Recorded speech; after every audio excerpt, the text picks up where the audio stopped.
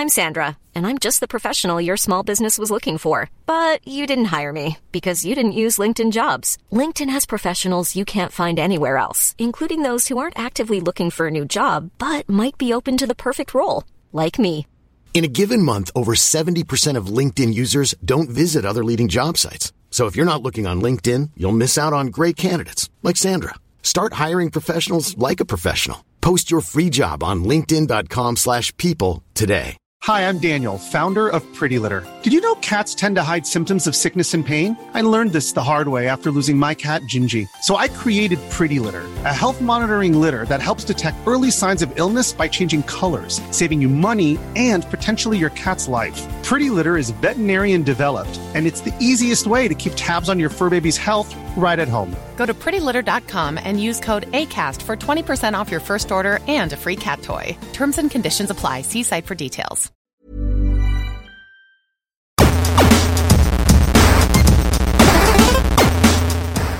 Hello and welcome to the latest episode of High Resolution, Bite-Sized Video Game Industry Podcast. This episode we're doing something a little bit different because we've passed the halfway point of the year. We thought it'd be a good idea to reflect on what games have come out and what games are early contenders for Game of the Year. And having recently published a mid-year Game of the Year list, the fine folks at Games Hub, I thought I'd ask them along to discuss their picks and why they've chosen them and what we're looking forward to for the rest of the year. So I'm joined by Edmund Tran, editor of Games Hub. Thank you for joining me. No worries, Chris. How you going? Yeah, I'm going really well. Really happy to have you here. And I'm joined by Emily Spindler, Games Hub contributor and someone who's written some absolutely ripping features lately. So thank you very much for joining me, Emily. Thank you so much for having me. An absolute pleasure. So we'll get started. In terms of Games of the Year, there have been some very big games that have come out. One that I have consistently heard from a lot of people at the top of their list so far. Ed, this is one that you've been singing the praises of, Elden Ring. Talk me through Elden Ring and why it's one of your games of the year so far. Yeah, Elden Ring. This is going to be a hot contender for a lot of the top of many lists, I think. So if you're not aware, Elden Ring is the latest game from a company called From Software, who made a series called Dark Souls, and their signature game design involves like very little hand-holding, very difficult challenges, and a lot of sort of just player driven discovery of whatever is going on. So they're typically known for being very punishing, and lots of people have sort of stayed away from those games in the past. But Elden Ring changes things up by, I guess, making it more somewhat more accessible in a couple of ways, by making it a big open world game, so you're not forced down one path. You can sort of explore a little bit more, and if you do run across something that's way above your head in terms of challenge, you can go elsewhere and sort of practice before you do that. And there are a lot of other little mechanical things, like lots of little assistant tools, like you can summon animals to sort of help you and that kind of stuff. But I think possibly the thing that's gotten it most the reason why it's so popular is the association of George R.R. Martin. And I know that's not a big deal for me at all, because I've never read Game of Thrones or whatever, but that having his name on the cover is definitely shipping units, because this thing has sold it was something like 12 million units in the course of 3 weeks. So this previously, very niche, difficult, type of game has gotten, a wide reach. People have sort of, discovered the joys of beating your head up against a wall and sort of overcoming challenge. And that's great, and this is many people's first Dark Souls style game. And I've seen so many people on my social media accounts finish it. Like, this is the first Souls game that they've ever played and finished, which is like a really great testament to sort of what Elden Ring does in sort of building its world and, guiding you through its challenges and all that kind of stuff. So yeah.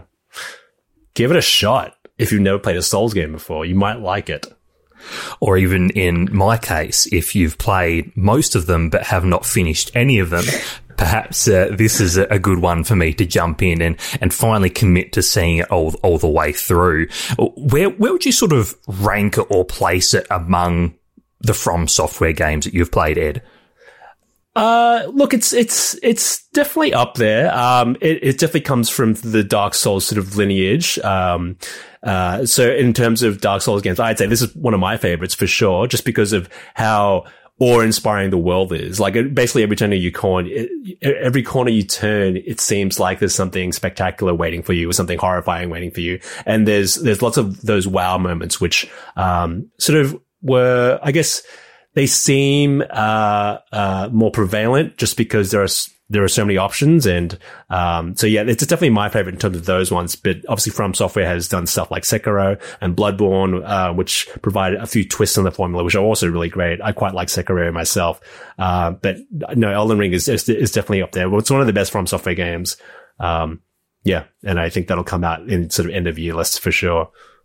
Fantastic. And yeah, you're absolutely right, considering just looking at the sheer number of units that have shipped so far.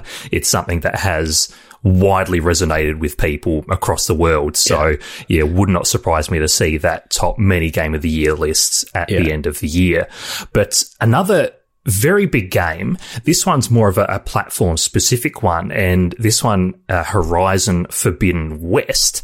And I know this was one that Leah, who unfortunately couldn't join us, another one of the lovely Games Hub team members, Leah put this as one of her Game of the Years so far. But Emily, I also know this is something that you've really been enjoying as well. So please talk me through your experience with Horizon Forbidden West and why you think this might be a Game of the Year contender. Yeah, so Horizon Forbidden West was the first game that I got to play on my PS5, so I guess there was that huge jump in just the performance of the game, the visuals, all that kind of stuff, which really wowed me just off the bat. But I'm an absolute tragic for, I guess, those kind of huge, expansive stories where you're just playing single player, exploring these amazing worlds, all these interconnected communities. So it was always going to be a top contender in my book. I was a huge fan of Horizon Zero Dawn. I love Aloy's story. And they've really turned it up a notch in this one, I feel. So obviously beyond the absolutely stunning visuals, which are just, I cannot state enough that they're amazing. But beyond that, just the amount of different gigantic robotic dinosaur-like creatures that you can combat, you can overturn and kind of ride on, use, all that kind of stuff. It's just, yeah, it's really kind of taking what they did well in the last game and just making it even better, making it newer, refreshing the combat. So I guess on that front, yeah, it's been absolutely fantastic. I haven't completed it yet, but I am pretty decently through it so far. And I think, yeah, they've taken a formula that worked really well for Zero Dawn and they've just managed to refine it a bit more, which is something I really love to see. You know, a lot of sequels kind of take what they've done and they may not change it at all, but Guerrilla Games has managed to, I guess, take what wasn't working from Zero Dawn and just do it a little bit better. So I've been really enjoying it, and I know it's already been getting a lot of love. I know it's already won a award from, I believe, the Developer Star Awards for Game of the Year, which is really, really great, and I'm glad it's getting the accolades that it deserves. But it'll be interesting to see how it fares later in the year against the releases that are coming at the back end of this year. Certainly. And yeah, that is a pretty big deal to have it as your first sort of next gen, or what really is current gen console as well. You being one of the lucky ones who has a PS5. So let's, rub that in the face of everyone who hasn't got one yet. But, one of the things I liked that someone pointed out for Horizon Forbidden West, I think this might have been in a Digital Foundry breakdown of some of the technical stuff that it does really well, is the way that it frames conversations between characters, and the characters all appear through better animations, better camera techniques and that sort of thing. All the characters look more lifelike, or less like an NPC, and more like an actual person who you're reacting with, conversing with, and sort of gives a little bit more grounding to their story and a lot of the side missions and the main quest as well. I'm curious, with you mentioned some of the things that perhaps the first Horizon game didn't do quite as well. Is there something that sticks out to you, Emily, with Horizon Forbidden West as a really remarkable improvement from the original? I think absolutely you've touched on it, the kind of NPCs and how the world feels like it's living and breathing. I personally found Zero Dawn could get quite lonely at times, but in Forbidden West, they really built up those amazing civilizations and encampments that you come across. And as part of that living, breathing world, you might save someone from an attack earlier in the game, and then you end up at their encampment later in the game and they thank you and they might gift you something, you get rewarded in that way. And so I think just having a game where it feels like, the world is changing around you and you are of consequence to even tiny, minute things is definitely a huge improvement. And it feels a lot less like you're kind of going on this road alone, because they've got that amazing cast of characters and the voice actors gave great performances as well, which I think really adds some depth to that. So I'm probably going to stick with that as the kind of biggest improvement in my mind. Yeah, there are also certainly a lot of leaves. Yes. That was my first reaction. It was like, there is just so much foliage. It's almost overwhelming, and it's just insane how much we can render now. Yeah, it's really, really fantastic, just the amount of work that's been put into it. I think my one piece of feedback on it, and it's so petty, but Aloy's hair, just something about it isn't quite right. I think if that was fixed, I could almost call it a perfect game, but... That's fair. That's fair. I mean, that's, you are absolutely valid. You're allowed to have your specific hang-ups. We don't judge here. I did actually find on the hair side of things with Horizon, because one of the big things when I jumped in was, especially with the PS5 allowing more graphical and performance options, is trying to figure out, do I want to play on 30 frames, higher quality graphics, or 60 frames, smoother gameplay? And I found that I can't remember which one because it's a while since I've played, but there was one where I found the hair just looked a bit wrong and a bit distracting. And so I totally agree that it is a valid thing to mention, because I based my graphical and performance settings based on what made the characters look better. So there you go. I'm glad you're with me on that. Yes. So there's another game that I'm very keen to ask about, Ed.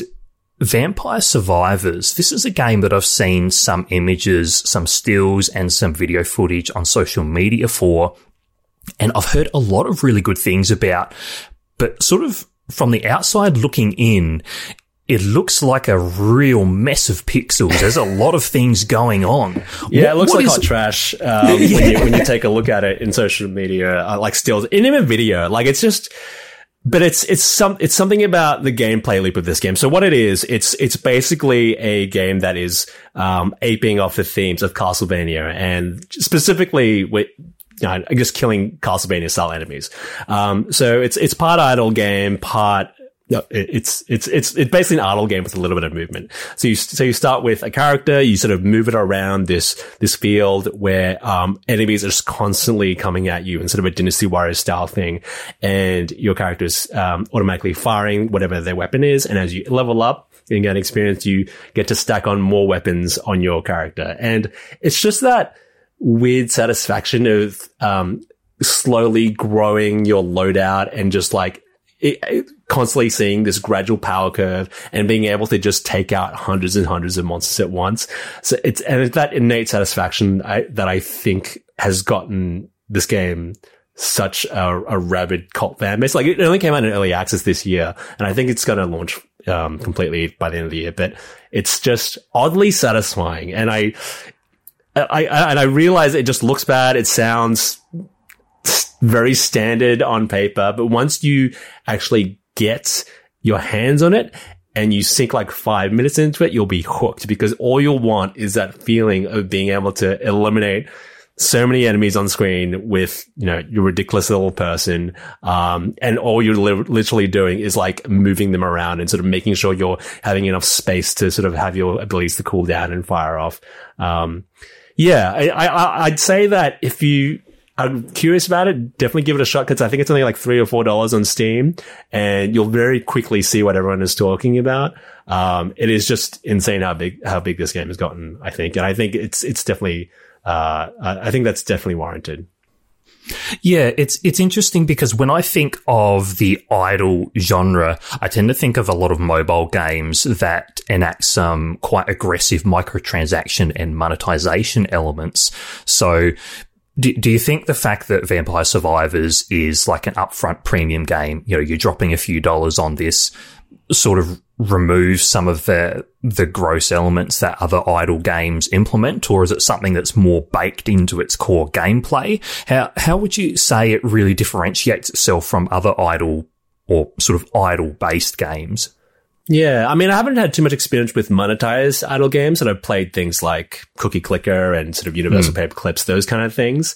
And I guess the one hook here is that you do need to keep your eye on your characters. There's just that tiny little bit of engagement, which is you moving your character around, that just gives you that much more of an attachment to it, I suppose, rather than just running it in the background and checking on it once in a while. It's, I don't know, it's just whatever they're doing, it's just like a weird formula that, it very easily just hooks into your brain. Just that little bit of sort of that little bit of control goes a long way. Certainly. And still in early access, so it sounds like there's still, room for improvement and for more features along the way, which is pretty exciting. And I think something about knowing that the engagement is slight, and you think you can get away with just playing it for like 5 or 10 minutes, you don't have to get too invested in it. But that's how they get you, I suppose. Yeah.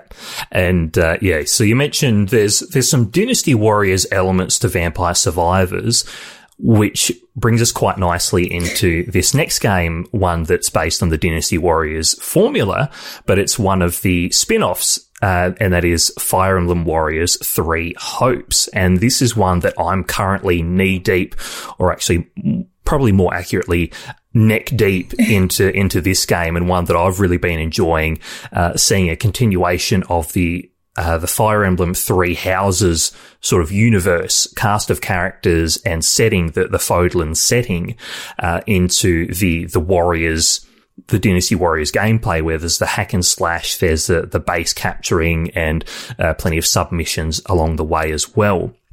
And it's not the first Warriors game for Fire Emblem as well, because there was a Fire Emblem Warriors game back in, I think it was 2017, 2018, and we've had a couple of Zelda Warriors games as well.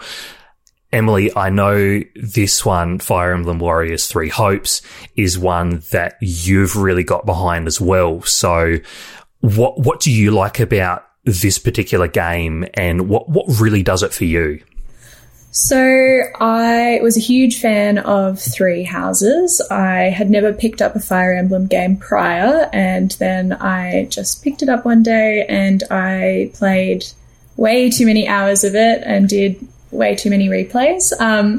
And so I was super excited to get back into the world of Fodlan, because I absolutely loved the cast of characters. They did a fantastic job, I thought, with the story.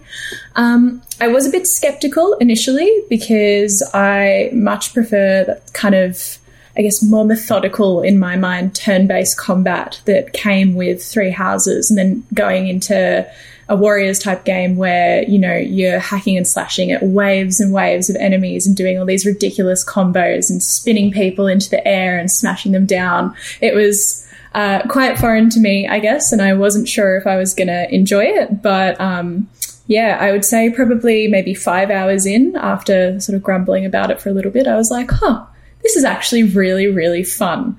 I don't know, there's just kind of a simple joy in being able to cut down slates of like hundreds of enemies at once that I haven't really experienced in a game before personally, because I've just always steered away. And it was also really great to see the characters revisited in a different light. So there was sort of these different facets to them that you'd maybe not been able to see in Three Houses that suddenly were brought to the forefront, and these kind of loose ends that were getting tied up, but then all of these twists and turns. So it didn't just feel like you were playing the same game from a few years back, but with a different protagonist. So I did really like that, and I liked what they did with the storyline as a whole. And I, of course, liked that they still had the relationship building and all the kind of good stuff from Fire Emblem that I've come to know and love since. But yeah, I think just the way that they went about the combat was really fantastic. You know, there was the kind of planning to make sure that, you know, you had an advantage over a particular enemy, and some enemies would sort of outclass yours if you had like a unit that wasn't particularly proficient in a certain weapon or didn't have a certain class. And then there was the pair-ups, there was the combat arts. There was just a lot of different mechanics going into it to make it much more complex than a good old button mash fest. Although if you do want to do that, there is more than enough space for it. So it's kind of good for both. But yeah, so I think it's really fantastic. I mean, the sales numbers are speaking for itself. It's sold a heap. I don't know off the top of my head how much, but I know it's been doing really, really well as far as sales and getting critical acclaim. And that's really, really good to see, because I think they've done a great job just creating a game that's old but new again. So yeah. I totally agree. I'm towards the end of my first playthrough, going through the Black Eagles side of the campaign, and it's very interesting with Three Hopes, much like Three Houses, is that there is such variation between which house or which sort of part of Fodlan you ally yourself with, because I am a self-confessed simp for Edelgard. So am I. I will follow Edelgard to the ends of the earth and Black Eagles for life. To which my partner, on the other hand, is a big fan of the Disney prince, Dimitri of the Blue Lions. A few head shakes there, which I approve of. But just the sheer variety in terms of, I was describing the outcome of a particular quest or a particular mission to my partner and saying, hey, this is what happened. There was something very drastic that happened to this particular group of characters. And the equivalent chapter for the Blue Lions, she said, oh, well, hang on. This happened at this particular moment, and just hearing the sheer divergence of the story and the replayability is quite phenomenal. It's probably the sort of thing, because of how big and long the game is, I'm not going to rush immediately into another playthrough after finishing my first playthrough, but it speaks to the same level of appeal that Three Houses had when it launched, was this very strong focus on characters and relationships and story, attracting people who may not have previously tried or enjoyed strategy games or tactical games, which I think is really, really cool. So, and of course, very pleasing that you're also a fellow Black Eagle, Emily. Yes. Was there anything that attracted you to the house in particular, or? Look, I won't lie, I'm also just a massive simp for Edelgard. That's why I initially picked it in Three Houses, and then I decided, for the sake of science, we'll call it, I would try the Black Eagles again for Three Hopes so I could compare the pair. But yeah, I think it's the best house personally, but that's just me. Life is full of what-ifs. Some awesome, like what if AI could fold your laundry? And some, well, less awesome. Like what if you have unexpected medical costs? United Healthcare can help get you covered with Health Protector Guard fixed indemnity insurance plans. They supplement your primary plan to help you manage out-of-pocket costs. No deductibles, no enrollment periods, and especially no more what-ifs. Visit UH1.com to find the Health Protector Guard plan for you. Hi, I'm Daniel, founder of Pretty Litter. Cats and cat owners deserve better than any old-fashioned litter. That's why I teamed up with scientists and veterinarians to create Pretty Litter. Its innovative crystal formula has superior odor control and weighs up to 80% less than clay litter. Pretty Litter even monitors health by changing colors to help detect early signs of potential illness. It's the world's smartest kitty litter. Go to prettylitter.com and use code ACAST for 20% off your first order and a free cat toy. Terms and conditions apply. See site for details.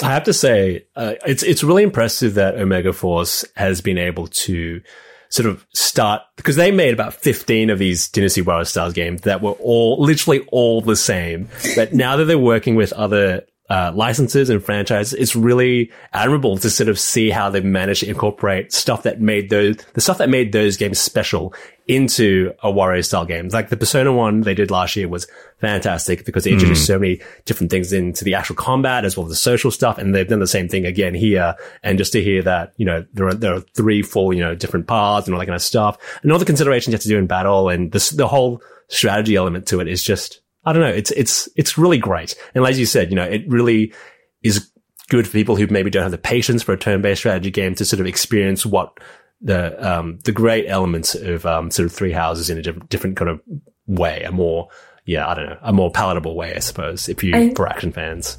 I think as well, one thing that really stood out to me was the fact that, as opposed to Three Houses, but also just like a lot of other games, the decision making was often made, or fully made, in combat. So if you kind of made a wrong move, that was going to completely shift the story and, who might live or die. And I thought that was a lot more realistic than maybe sitting there agonizing over a single dialogue selection.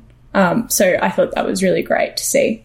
That's a really great point, because that immediately brings to mind one mission that I played through where I actually didn't realize, I was only told this afterwards, that I had the chance to recruit a particular character. Mm-hmm. However, it did not explicitly communicate that to me in the moment. So as you mentioned, Emily, it's a great example of gameplay affecting narrative and vice versa, which is something I just love in video games.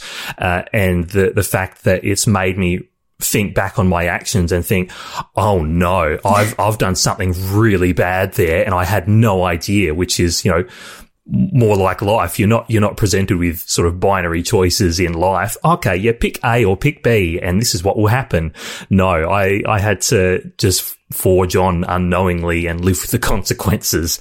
But a game that is far less dramatic, far less combative, for lack of a better word, but still quite challenging, is one that I've really enjoyed that's released via Netflix of all people, and that is Poinpy.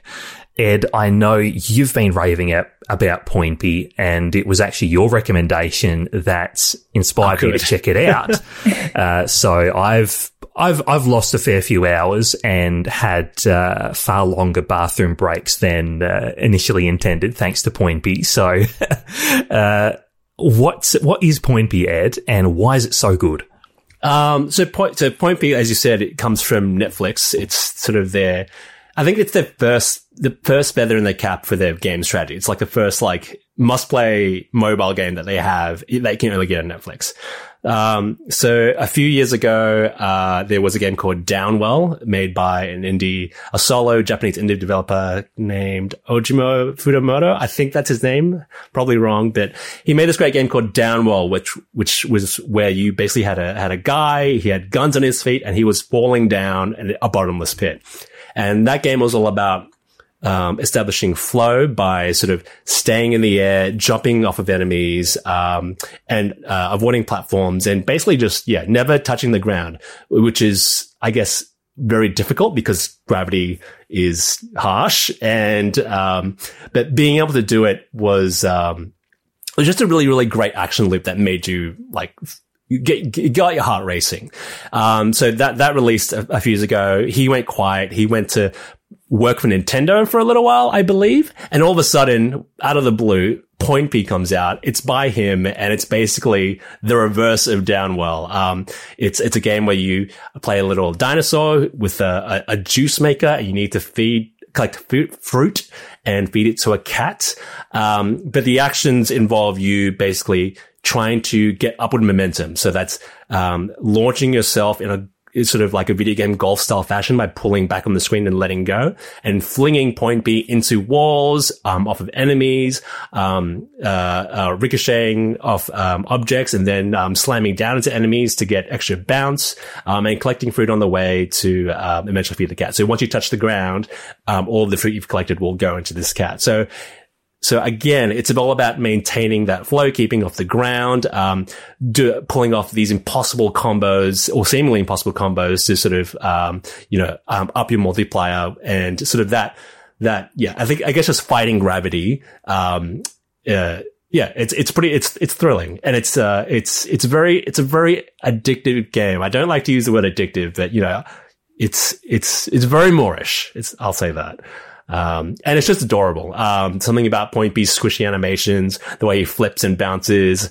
When you squish enemies, they like squash into like little Play-Doh things. It's just a great game all around. It's perfect for, I think it's like a perfect mobile game. You can play it, one-handed. It's in portrait mode and it's just a really, really nice sort of, almost tactile feedback. I don't recall of any vibrations, but it just feels really good to just fling Point B off the walls and sort of, keep up those chains. It's just a great mobile action game and definitely one of my favorites for sure. That it is, and it's actually inspired me to rectify one of my gaming sins in that I have not actually played, Downwell, so I will definitely be rectifying that considering how much I have enjoyed Point B. So, I'll definitely be getting to that and, very keen to see how the two compare. Another game I'd like to very quickly touch on, and, Emily, I know this is one that you mentioned as one that you've really enjoyed or really enjoyed playing through, and that's The Quarry. From the same people that made Until Dawn, is that correct? Yes. Yes, yes. So very much in that same cinematic story, decision-based narrative game. What do you like about The Quarry, and why is this a highlight for you so far? So The Quarry just does a really fantastic job of, I guess, harking back to those kind of 80s slasher summer camp classics. So I am a big baby with horror movies generally, but I've been trying to dip my toe in here and there, and same goes for horror games. And I was really, really drawn to that kind of where it's basically just an interactive movie almost in a lot of ways. So I really liked that kind of concept when I was going in, and the game itself has just so many different sort of decisions that you need to make that all impact the ending and whether characters live or die. And I think just the sheer amount of like replayability due to the fact that there's just almost not infinite, but a very large amount of different ways the story can go based off even the most minor interactions. I think that's fantastic. And they're not even quick time events. It might just be like an incidental conversation that you'd have with another character could spell death for them in the end. So I thought that was really interesting from a kind of story and story mechanic standpoint. I also really liked that once you did finish your first playthrough, you got those death rewinds. So say if there was a character that you got really attached to, you could kind of go back and undo that a little bit. Although from memory, I think if you got the deluxe edition, you had that from the start. So lucky those people, I guess. But yeah, it's just a fantastic game. And I also really liked that you could disable kind of quick time events or button mashes and things like that, because I think it's kind of become, or at least from what I've seen, a staple in a lot of those more story-focused horror games where something will grab you from behind and you've got to button mash really quickly to try and get away. And personally, I don't have the quickest reaction time when it comes to things like that, and I usually die or something happens, and it can be really, really frustrating. So I liked that there was kind of that customization that you could do to make the game enjoyable for you. And I think a lot of games are kind of going down that route, which is nice to see, being able to tailor your gameplay like that. And I also really liked that there was pretty much just purely the movie mode where you just picked the characters' personalities and I guess how they might make decisions, and then you just got to watch it through and just sit back and relax. I think they did a really, really fantastic job of making just a good old horror story. Like, yeah, it's plain and simple, just a bit of fun, I think. Yeah, I like the mention of, being able to customize or disable QuickTime events and that sort of thing. And that's becoming more of an accessibility staple as well, to be able to change it either into button holds or remove them altogether, which I think that's, it's great that more developers are implementing more accessibility features like that, because I remember with some of the conversations I've had with developers in the past is if you implement an accessibility feature that's intended for, say, a group of people with a particular disability or a particular barrier, more often than not, the gameplay change or the option that you implement benefits far more people than just the target audience. So it's really great for helping people, tailor their own experience, which is fantastic. Just quickly, how many people died on your first playthrough? A few too many. No further questions. But yes, I rewound as many as I possibly could. So I think I ended up only having 2 people die. So 5 initially, probably. I don't know, quite a lot. It's a brutal game and very, very similar. I'm an absolute wuss when it comes to horror, so I actually had to resort to settling for a Let's Play to enjoy The Quarry, but I still enjoyed the experience I had. But as we wrap up our mid-year Game of the Year discussion, I want to ask each of you what you're looking forward to for the rest of the year, or if there are any games that you haven't played yet that you'd like to and you'd think of them as being potential contenders. So, Ed, I'll start with you. Are there any games that you're particularly looking forward to for the rest of the year, or anything that you'd like to catch up on that you think might be in Game of the Year consideration? So many, Chris. So many. Yeah. I guess aside from the sort of the big big blockbusters that we know are coming up, like your God of Wars, even your Bayonettas, that kind of stuff, I'll say that I'm looking forward to Immorality, which is the new game by Sam Barlow. So he did Her Story and Telling Lies, and he works with sort of FMV and interactive storytelling, and he does really interesting sort of, I guess, detective style gameplay. And Immorality is a game where you sort of are watching 3 old movies and trying to work out the murder of a real woman, something like that. And it sounds super interesting. And I think that sounds really inventive. I really, need to get to playing, this game called Patrick's Parabox. It's like a recursive Sokoban, box pushing style puzzle game where each box you push goes into another little world, and it's like Inception, but, a puzzle game. And apparently a lot of people whose opinion I respect, I really love this game, so I'm really keen to check it out myself. I've also been meaning to play Citizen Sleeper, which I've heard is very good. That's another narrative adventure. And then I'm also looking forward to Wayward Strand as well, because that looks to be doing some interesting things with sort of narrative, and I love sort of clockwork style games where everything is happening around you. I'm a sucker for that kind of stuff. But plenty more too. Citizen Sleeper's a good one. Before I get to you, Emily, Citizen Sleeper, that's one that I've played maybe an hour or 2 of, and it's enough to tell me that this is one that I will want to spend a fair bit of time with. The real tabletop approach to storytelling, and I recall reading David Wildgoose's very interesting analysis of I think it was a talk that the developer gave at Ludonarracon or something like that, about how the gameplay is sort of a bit allegorical for living with a disability or living with a mental illness and that sort of thing, which is something that is very dear to me. And reading about how that sort of feeds into the gameplay was really, really interesting. And the part that I did play of it was very clever at sort of that whole narrative and gameplay, and just a very cool, even though it's a bit of a dystopian world, it's still a very cool world to exist in. So I would recommend for anyone who hasn't checked out Citizen Sleeper to do so. With that being said, Emily, are there any games, but let me phrase that a bit better. What games are you looking forward to for the rest of the year, and are there any that you're keen to catch up on as well? So I'm definitely really keen to catch up on Citizen Sleeper as well. another game that another two games that I haven't played that I know are absolutely fantastic. So I've committed a cardinal sin by not yet playing Elden Ring. So I need to dedicate like hundreds of hours into that, I feel, because I know, obviously, absolutely fantastic. Everyone's singing its praises. I also really want to play Tiny Tina's Wonderland.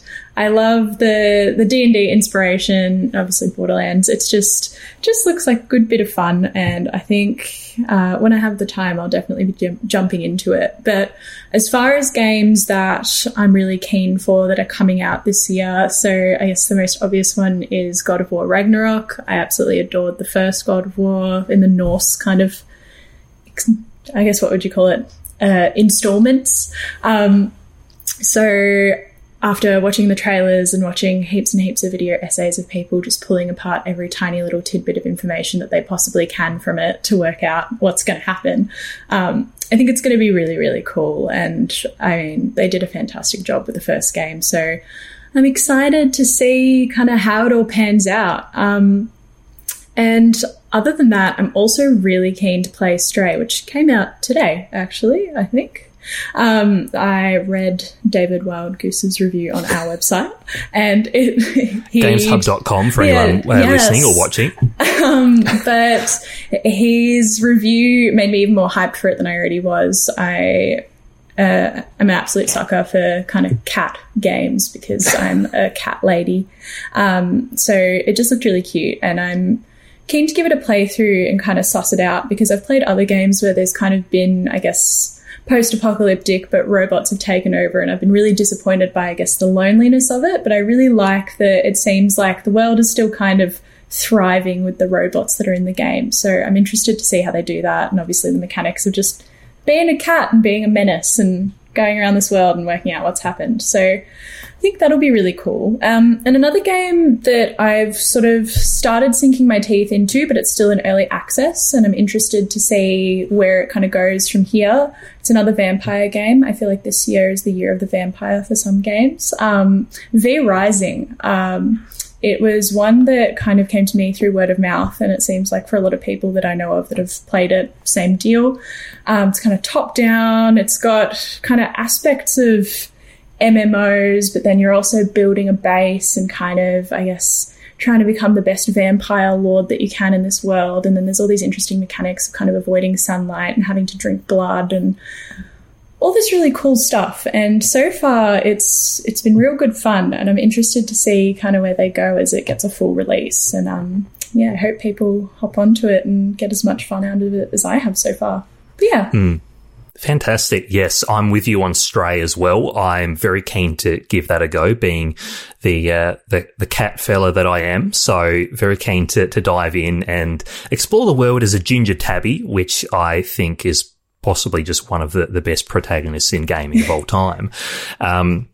But I'm also looking forward to the Nintendo Switch and PC release of Wildflowers, which is an Aussie-developed game, or sort of Aussie-based, but very much an international collaboration that came out on Apple Arcade earlier in the year. A witchy farming game, which from what I played on Apple Arcade is just wonderful. It's as if Harvest Moon, Story of Seasons, and Stardew Valley combined, but to have sort of more of a slightly cinematic story-based approach. So very keen to play that more when it comes out on Switch later in the year. And I would also like to shout out Rogue Legacy 2, which is a wonderful sequel to one of my favourite games of all time, a roguelike platformer that invokes plenty of Metroidvania-style gameplay and exploration, and just has a very satisfying gameplay loop. So those are games that I have played and are very excited to see more of as the year progresses. But for now, we'll leave it there. Thank you very much, both of you, for joining me on High Resolution.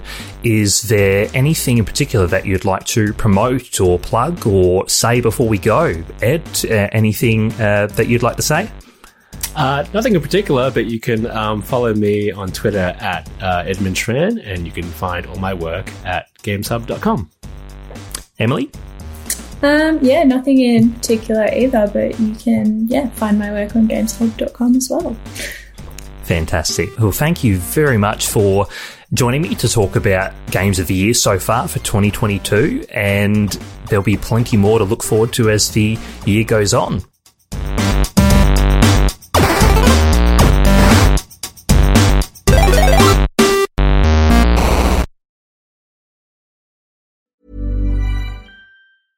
Hi, I'm Daniel, founder of Pretty Litter. Did you know cats tend to hide symptoms of sickness and pain? I learned this the hard way after losing my cat, Gingy. So I created Pretty Litter, a health monitoring litter that helps detect early signs of illness by changing colors, saving you money and potentially your cat's life. Pretty Litter is veterinarian developed, and it's the easiest way to keep tabs on your fur baby's health right at home. Go to prettylitter.com and use code ACAST for 20% off your first order and a free cat toy. Terms and conditions apply. See site for details.